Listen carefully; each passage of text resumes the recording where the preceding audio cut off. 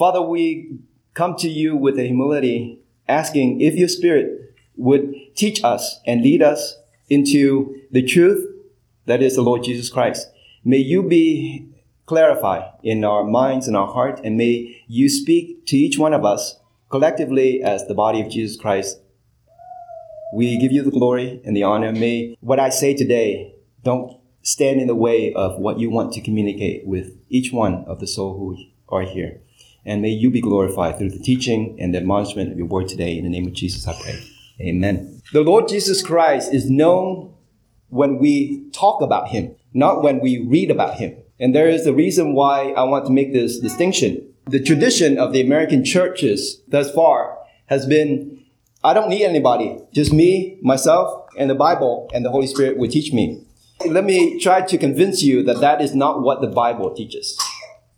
The Bible teaches that we need the body of Jesus Christ. We need the church. And the church is the place we don't silently read the scripture, but we speak the word of God. And when the word of God is verbalized between two or more people, Jesus Christ is present within our midst. How do we see Jesus?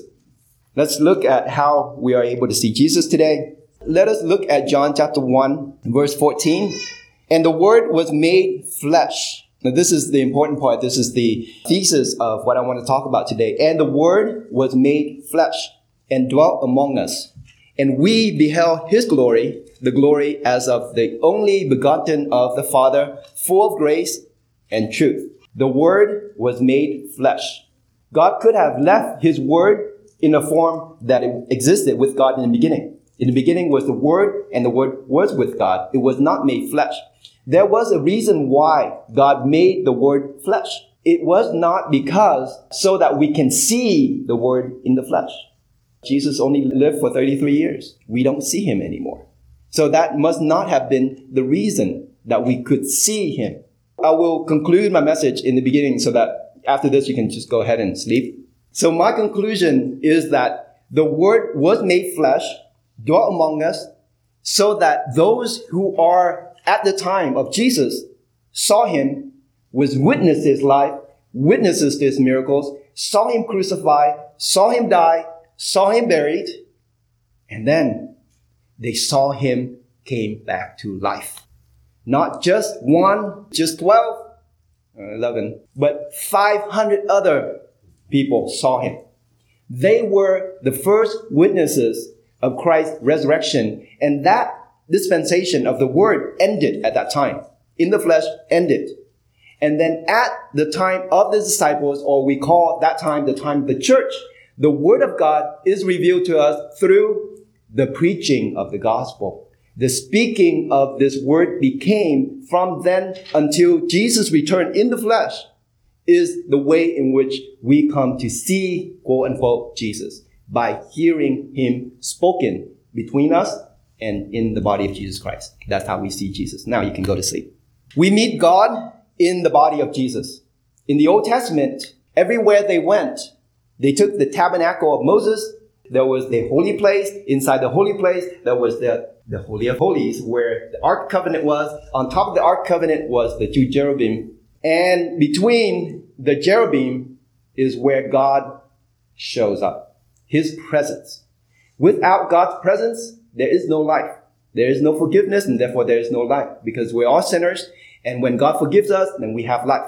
But every year, there's only one time a year where on the Day of Atonement, Passover, then the people's sin is forgiven through the high priest, taking the people's sin into the Holy of Holies.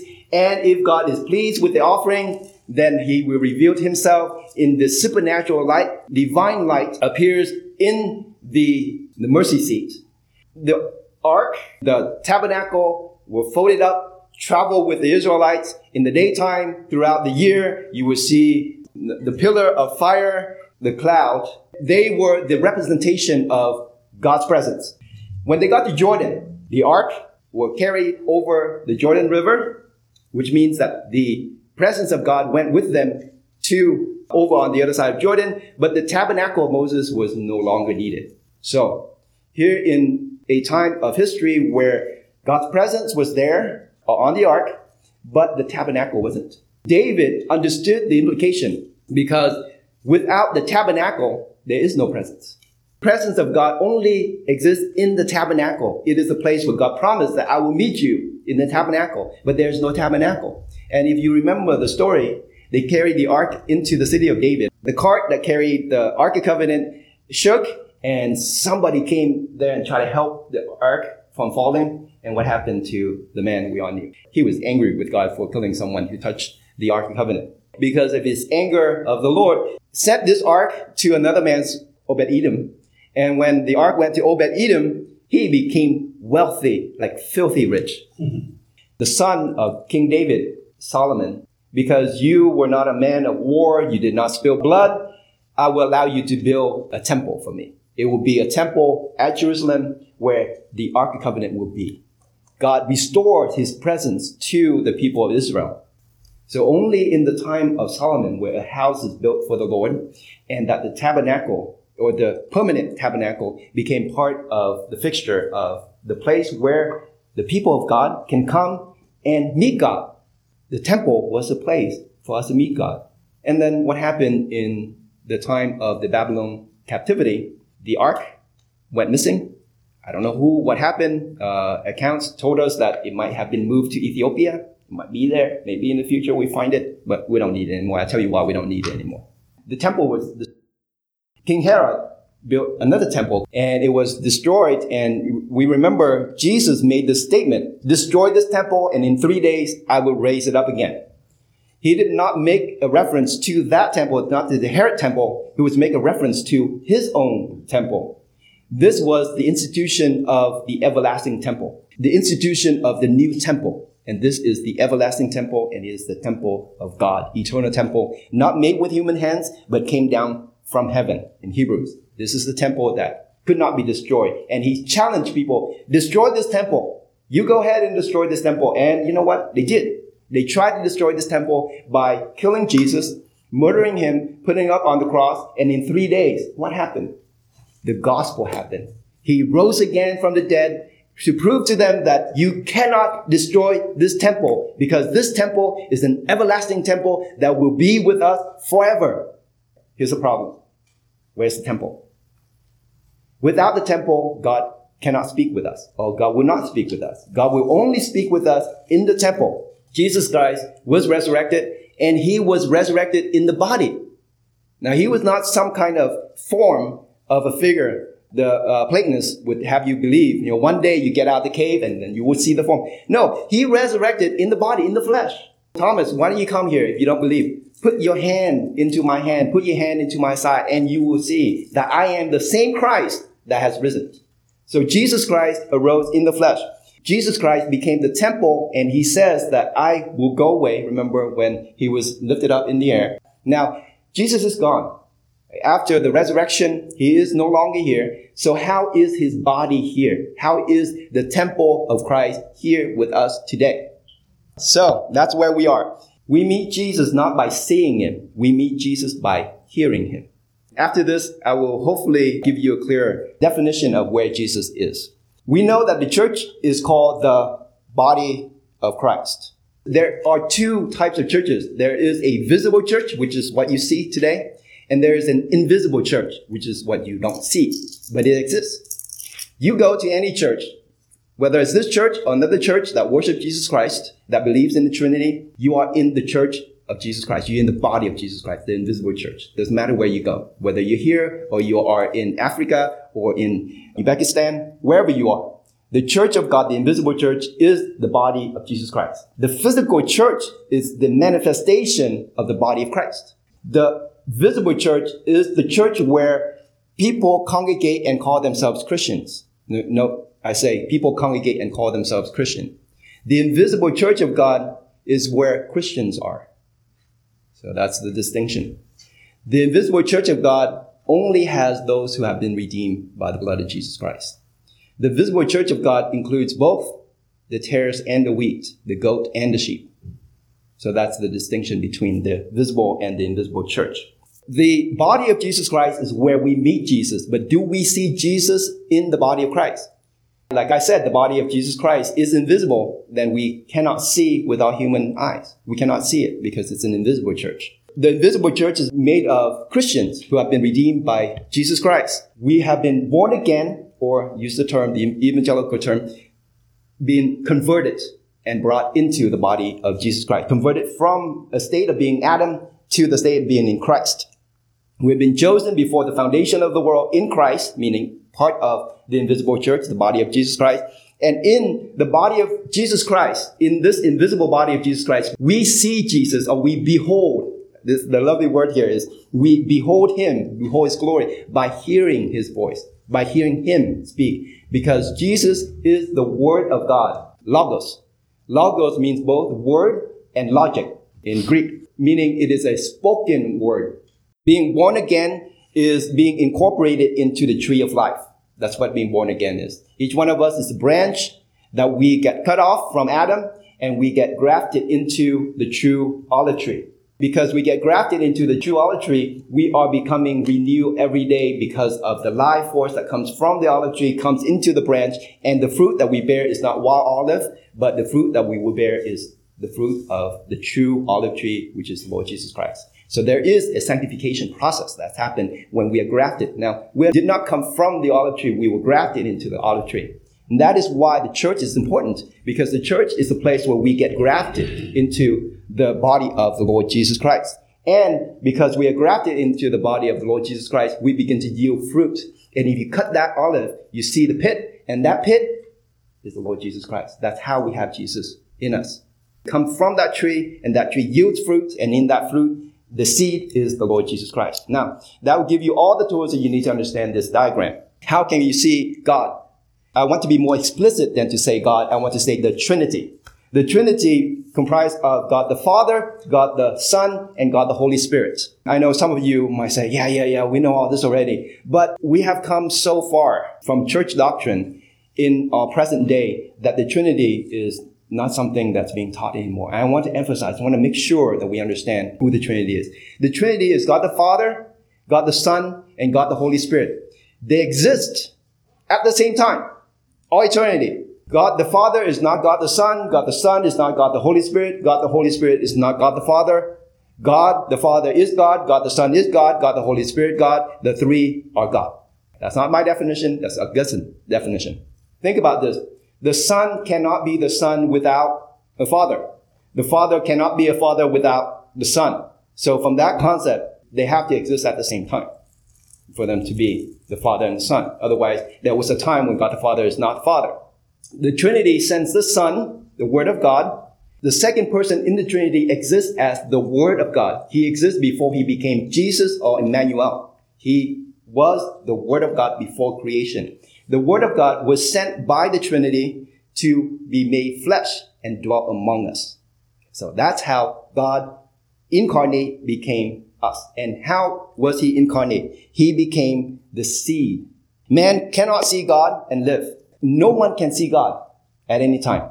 In Exodus 33:20, you cannot see my face, God speaking to Moses. For no man can see my face and live. When Moses asked God, show me your glory, and God said, no one can see my face. So now we have a problem. If God is life, but because we sin, we can't see God, so we can't live. Separation from God, because we can't see God because we sin, and for all that have sinned, die. And because the only way for us to live is to see God. How did the high priest went into that most holy place and see God? God made a way for us to see God. And that way requires something called the blood. When the sacrifice is made, the blood was dripped. That blood allows the high priest to come into the holy place, the Holy of Holies. And the blood was the enabler. I'm presenting some of the things that you need to be able to see God. But we cannot see God and live. Sin separates us from God. Isaiah 59 verse 2. Because of our sin, God hid his face from us. We cannot see God because of our sin. Physically, we cannot stand in God's glory because we will be burned up. Because God is so pure and we are made of impurities. And when impurities meets the pureness of God, we just get incinerated. There are two reasons why we cannot see God. Because we have sin, we cannot see God because he is sinless. And because we are impure, we cannot see God because he's pure. There's a solution, however. The solution is this. Jesus on the mount says that blessed are those who have pure heart, for they will see God. So there is a way for us to see God. And I'm going to show you how we can or may have a pure heart. We will eventually see God both spiritually and in the flesh. Right now, none of us can see God in the flesh. The only person who can see God in the flesh was Jesus Christ on Mount Tabor. When he took his disciples and they went on Mount Tabor, there he transfigured before them. That glorified essence of God was shown, a glimpse. The only person who can see God is Jesus Christ, but no mortal flesh can see God. And Jesus Christ's mission is to restore both, for us to both be spiritually able to see God and physically able to see God. And we'll get to that, how we'll be able to see that. Let's talk about how you will be spiritually able to see God. Your sin has to be done away with for you to see God, because if we have sin, we cannot see God. So how do you get rid of your sin? We can only see God by the blood of Jesus Christ, meaning the cleansing blood that cleanses from guilt and sin. How can we be cleansed by Jesus' blood? The gospel. Always return to the gospel. Jesus was crucified. He has to die. He has to die for the blood to be shed. If Jesus Christ did not die, then his blood cannot be shed, and we cannot have his blood. And if we don't have his blood, our sins cannot be cleansed. So he has to die. Not only that, but he has to die. Whatever God promises in Christ does not come into effect until the tester is dead. You write a will. That will does not go into effect until you're dead. So your children can inherit whatever that will is said. So Jesus has to die for both the promise that God made and the blood that we need. The gospel is that Jesus died for our sin. Peter, on the roof, he was praying. He was hungry. He doesn't know whether because of his hunger that makes him hallucinate or he starts seeing an angel appear to him. And the angel says, I have a man here, Cornelius by the name, that you need to go to that man and you need to preach the gospel to him because I want to save him. Think about this. God wants to save Cornelius, but he can only save Cornelius through Peter's preaching. Peter, if he were as wise as you, Daniel, he would say, you know what? I'm busy praying here. So I'm going to send him the Torah. I'm just going to, just send it to him and have him read it and have him convert it by reading. That's not the gospel. Jews and Gentiles, we see each other walking on the same side of the street. We turn around and we walk the other way. That's how Jews and Gentiles were. And here, God is saying, Peter, go to Cornelius, a Gentile, and preach to him. No, God, no. But remember all that vision? Wherever God had cleansed, no man can call unclean. The gospel has to be preached. That's why I'm here. That's why I'm preaching the gospel, because it has to be preached. You cannot have your Bible, and the Holy Spirit and somehow come to the knowledge of the gospel. It has to be preached. The word was made flesh, and he went around preaching. Jesus went around preaching the word of God. It had not changed and it will never change. There will never come a time where you have AI preaching to you the gospel. Does that work? Artificial intelligence. Would there be a time where a machine will preach the gospel to you? Would that work? Would that work? Let me tell you, it won't work. It won't work because we are moved by the Spirit of God to preach the gospel. There's the Spirit of God that is in the life of every person who speaks the word of God and become power to change those who believe. It is the Spirit. AI does not have the Spirit of God. Tapes don't have the Spirit of God. Otherwise, we don't need any preachers today. We have a collection and a library of old recordings that as good as any. But we need people because God, the Holy Spirit, only dwell in people, not machines or old recordings. The gospel has to be preached so that we can see Jesus by hearing him speak. When the gospel is preached, it needs to be preached by someone who has the Spirit of God. And the sinners hear the gospel preached, and the sinner repents, and the sinner get baptized, and the sinners get incorporated into the church of God, the body of Jesus Christ. On the other side, God himself, the spoken word, became incarnate in the seed. Luke 8, the sower goes out to sow, and Jesus concluded that parable in saying that the seed is the word of God. And the seed is sown by the preaching of the gospel. The word of God, or the seed, when we speak the word of God, when we preach the word of God, we are planting seed in the hearts of the hearers. Hebrews chapter 2, verse 14. For as much then as children are partakers of flesh and blood, he also himself likewise took part of the same, that through death he might destroy him that had power of death, that is, the devil. The cross of Jesus Christ meets the sinner. His flesh and his blood had to be broken and spilled so that we, through the flesh and the blood of Jesus Christ, may inherit eternal life. And our conversion comes from believing that Jesus Christ died for me. Jesus Christ died for me. He died for me. And we partake of his flesh and blood. I partake of his flesh and blood. Therefore makes me cleansed, guiltless, sinless before God. We have been imputed his righteousness. We believe the righteousness of Jesus Christ is imputed to us. We won't feel anything. There's nothing changed in our mind or feeling or behavior. But there's a label that Jesus Christ had put on our forehead, and that label says righteous. We can't see it, we can't feel it, we can't touch it, but that label is there. And when you go to God at the final judgment, you stand before God, God look at you and he sees the word righteous. And he said, you're righteous. You might be staying there and you say, I don't feel righteous. It doesn't matter. Jesus Christ imputed this righteousness to you. It's called the forensic doctrine of justification. It's not what you feel or how you feel like. It is the judge said, you're not guilty. You're not guilty. On the other hand, if you are Roman Catholic, then this comes from Thomas Aquinas. And he says this, the Christian is not imputed righteousness. The Christian is infused with Christ's righteousness. Now, do you see the difference? If you are infused with Christ's righteousness, then it becomes a habit. Righteousness becomes a habit. You grow and become more righteous. And the doctrine of justification and sanctification happens at the same time, whereas we separate those two processes. Do we believe that one day become saints? I mean, truly saints, like label, saint. Saint Paul, well, that one taken already. We are converted at the time where we believe that Jesus Christ, his blood shed for us, whatever God promised in Christ is now our inheritance because the tester died. Jesus Christ died. His blood is shed. We have the blood of Jesus Christ. Now we can come into the body of Jesus Christ. Once we get into the body of Jesus Christ, now we are there. Do we stop listening to the gospel?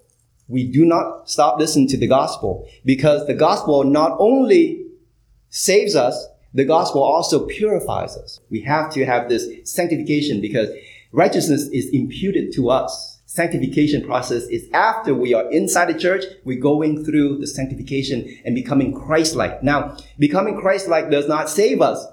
The blood of Jesus Christ said we are saved by faith alone. There's nothing else. Not because we do good works that we get saved. No. We are saved by faith alone. But in the process of being sanctified, becoming more like Christ, we need to hear the gospel.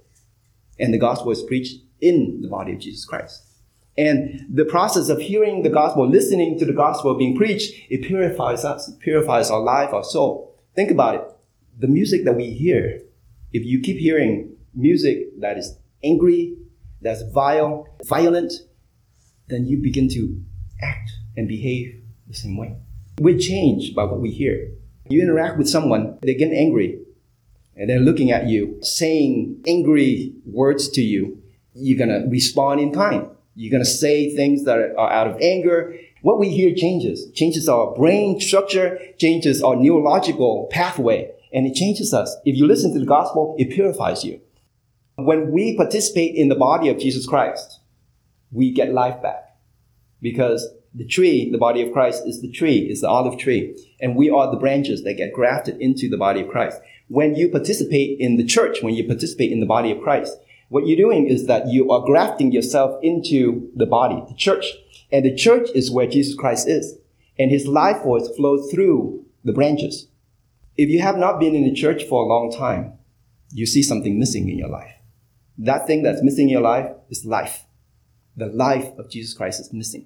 The life of Jesus Christ only exists in the body of Jesus Christ. John 15:5. I am the vine, ye are the branches. He that abideth in me, and I in him, the same bringeth forth much fruit.